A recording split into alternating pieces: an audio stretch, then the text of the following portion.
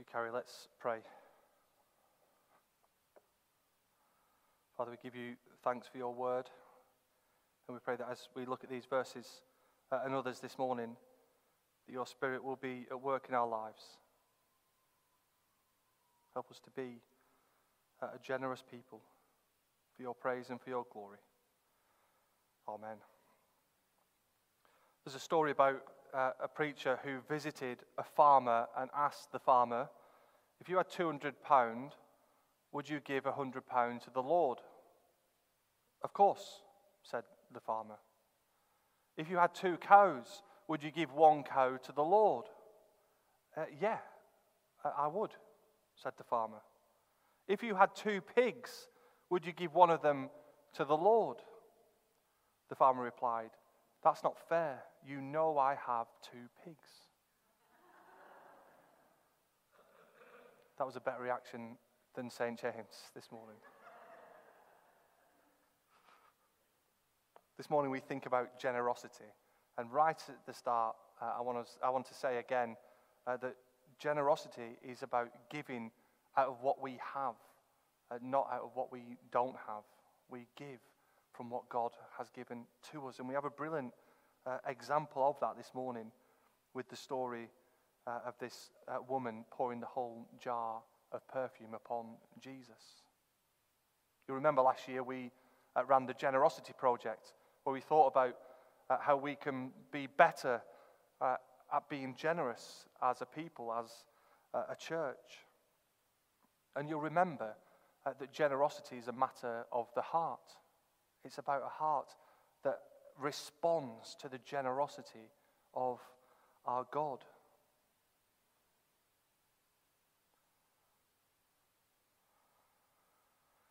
And so this morning, as we begin to rethink again or revisit this whole theme of generosity, I want to take us right back to the foundation of why we are to be a generous people.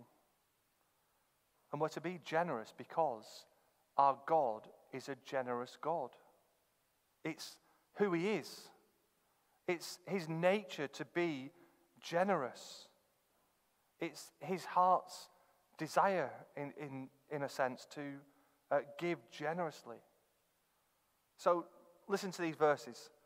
2 Corinthians 9, verse 7. Each of you should give what you have decided in your heart to give, not reluctantly or under compulsion, for God loves a cheerful giver. God loves a cheerful giver. Why? Because God himself is a cheerful giver. He gives freely of himself. James 1:17, every good and perfect gift is from above, coming down from the Father of the heavenly lights. Everything we have is a gift from God.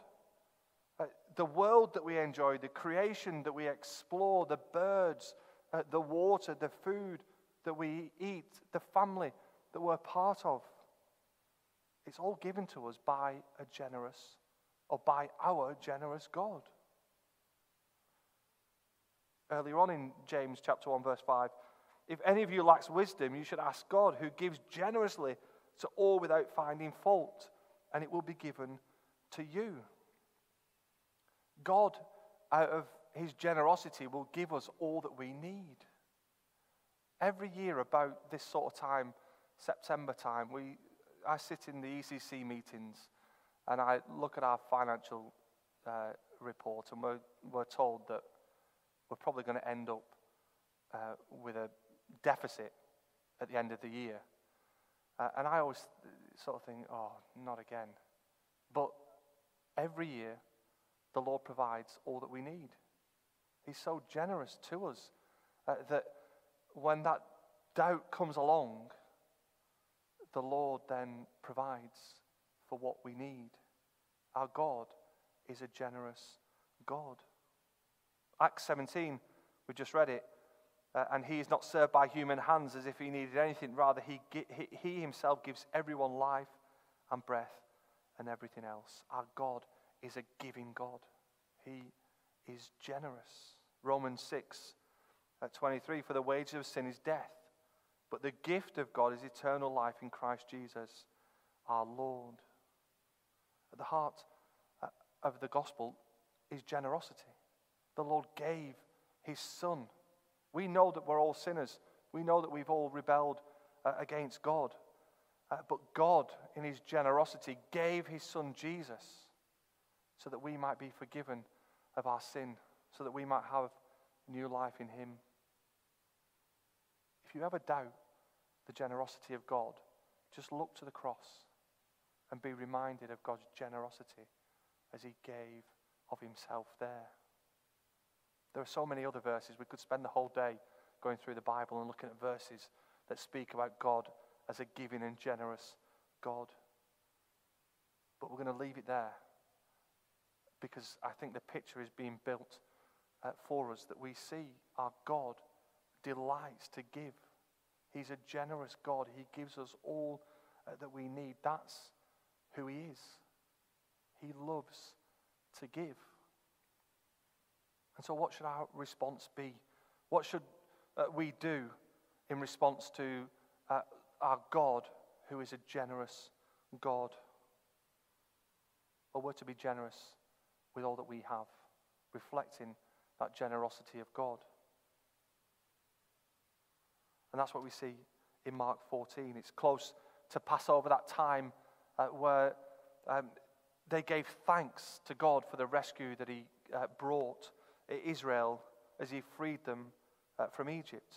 And you'll remember from our studies in Exodus all that time, all those months ago, that they needed to paint the blood of a lamb that they slaughtered on the door so that the angel of death would pass by and those firstborn sons would be spared.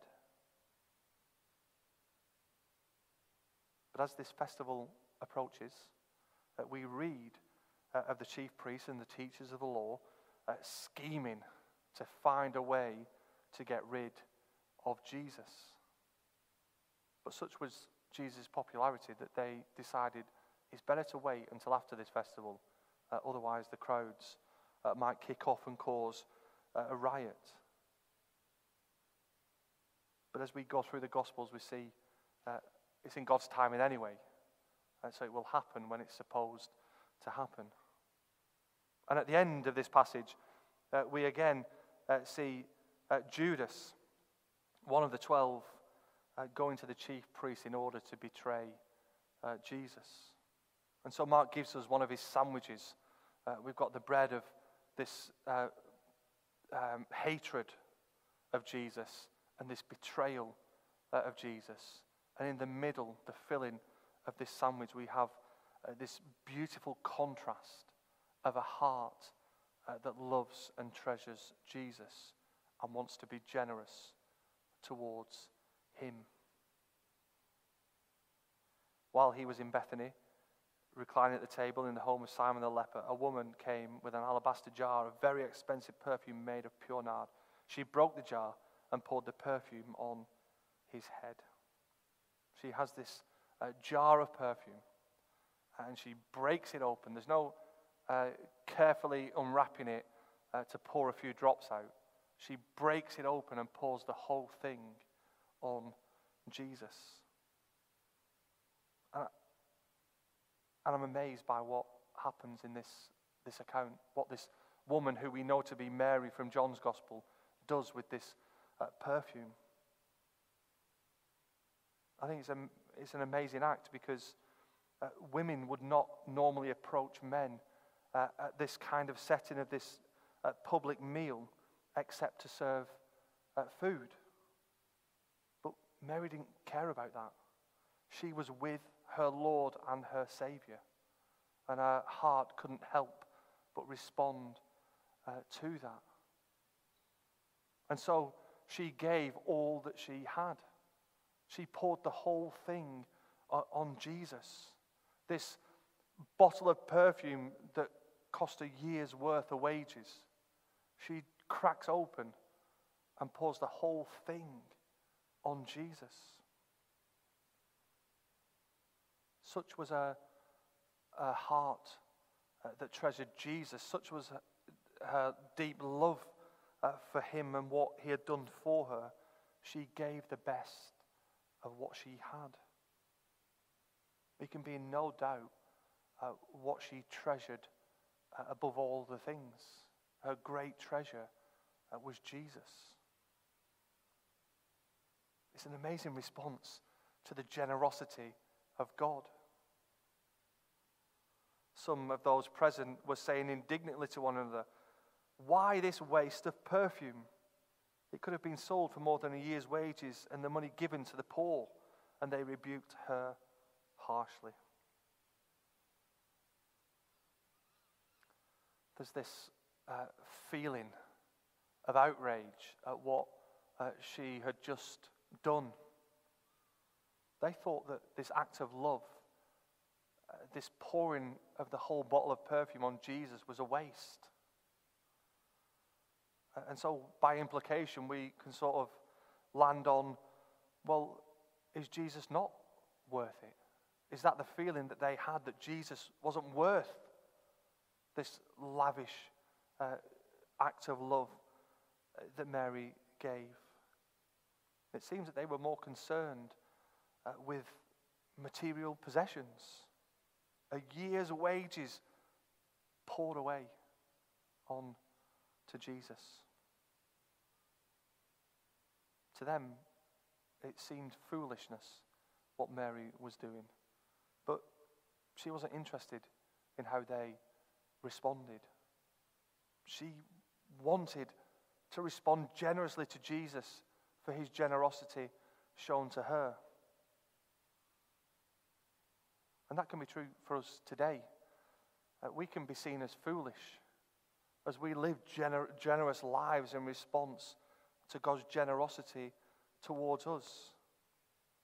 We can be seen as foolish as we give our money to the work of God's people.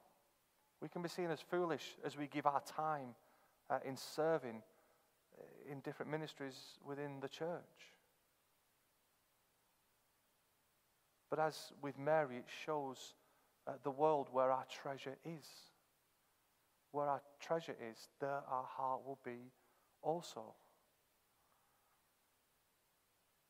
It shows that we treasure Jesus above all other things. He is our greatest possession. And so those worldly things around us don't matter as much, because our great treasure, our great possession is Jesus. If our lives are being transformed by grace, by the grace of God, by Christ, then we will have that different perspective on life, which is contrary to the world. Martin Luther wrote, "Take a look at your own heart, and you will soon find out what has stuck to it and where your treasure is. It is easy to determine whether hearing the word of God, living according to it, and achieving such a life gives you as much enjoyment and calls forth as much diligence from you as is accumulating and saving money and property." What we treasure most will be seen in how we live. If our treasure is Jesus, that will be seen by the world around us. Where your treasure is, there your heart will be also.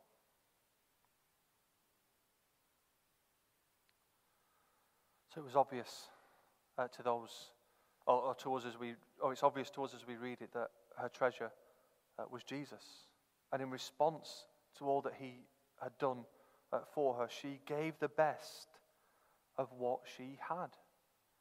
She gave this expensive bottle of perfume and poured the whole thing on Jesus. And it made me think, I wonder if we could say the same. Do we give the best of what we have, as Mary did? As you know, I used to be a children and youth worker, and at one of the churches that I served in, the youth group wanted a sofa to sit on, as most youth groups want. And one of the families within the church were buying a new sofa for themselves, and so they gave their old sofa to the church youth group. And it was amazing. It was great that they now had a sofa to sit on rather than chairs or whatever it was.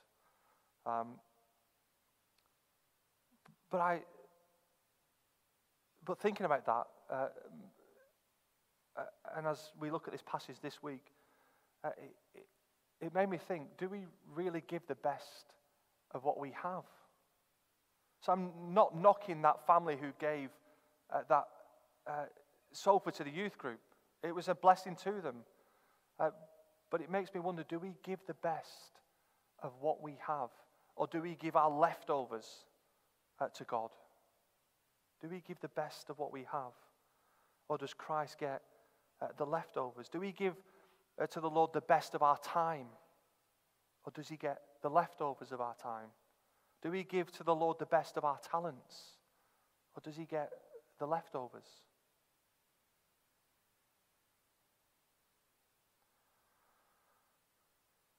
Two Corinthians 8:12 says, "For if the willingness is there, the gift is acceptable according to what one has, not according to what one does not have."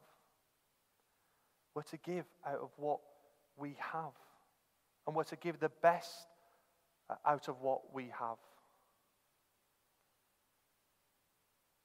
We're to be generous as our great God is generous and give him the best out of what we have. And so we see it with Mary in this passage. We see it in chapter 12 with the widow. As Jesus was sat there watching people make their offerings at the temple, the rich were throwing in large amounts, but a poor widow came and put in 2 very small copper coins worth only a few cents. Calling his disciples to him, Jesus said, "Truly I tell you, this poor widow has put more into the treasury than all the others. They all gave out of their wealth, but she, out of her poverty, put in everything, all she had to live on." We get these 2 wonderful examples of hearts that treasure God and gave the best of what they had. And I think that's a challenge for us. Do we give the best of what we have to the Lord, or does he get our leftovers? Generosity is more than what we do with our money. When we talk about giving in churches, it's not just about our finances. It includes that. And so we need to look at our hearts and ask the question again, are we being generous with our money? We go beyond that and we can ask, are we being generous with our time? Are we offering ourselves to serve God's people and the people around us? So I heard this week that somebody took somebody else to a doctor's appointment. And I thought, well, that's a brilliant example of being generous with our time as we give up some of our own time in order to help somebody who needs it. We can go beyond that. Are we being generous with our forgiveness? How many times should I forgive someone? Well, Jesus says 70 times 7, which in effect means we're never to stop forgiving as we think about the forgiveness that we have received by our generous God. And so we can be generous with our forgiveness towards other people. We can be generous with our patience. Are we patient with people? Do people see our generosity in our attitudes towards other people? As we're reminded that God is generous to us, let's respond by being more and more generous as his people. Let's be more and more like Christ, as we've seen so often recently in our studies on the church. And let's become more generous to those around us in response to God's generosity to us. At the heart of the gospel lies generosity, a generous God who has given us all that we have and need. And so let's respond rightly as we treasure Christ above all other things and as we are generous with all that we have. Amen.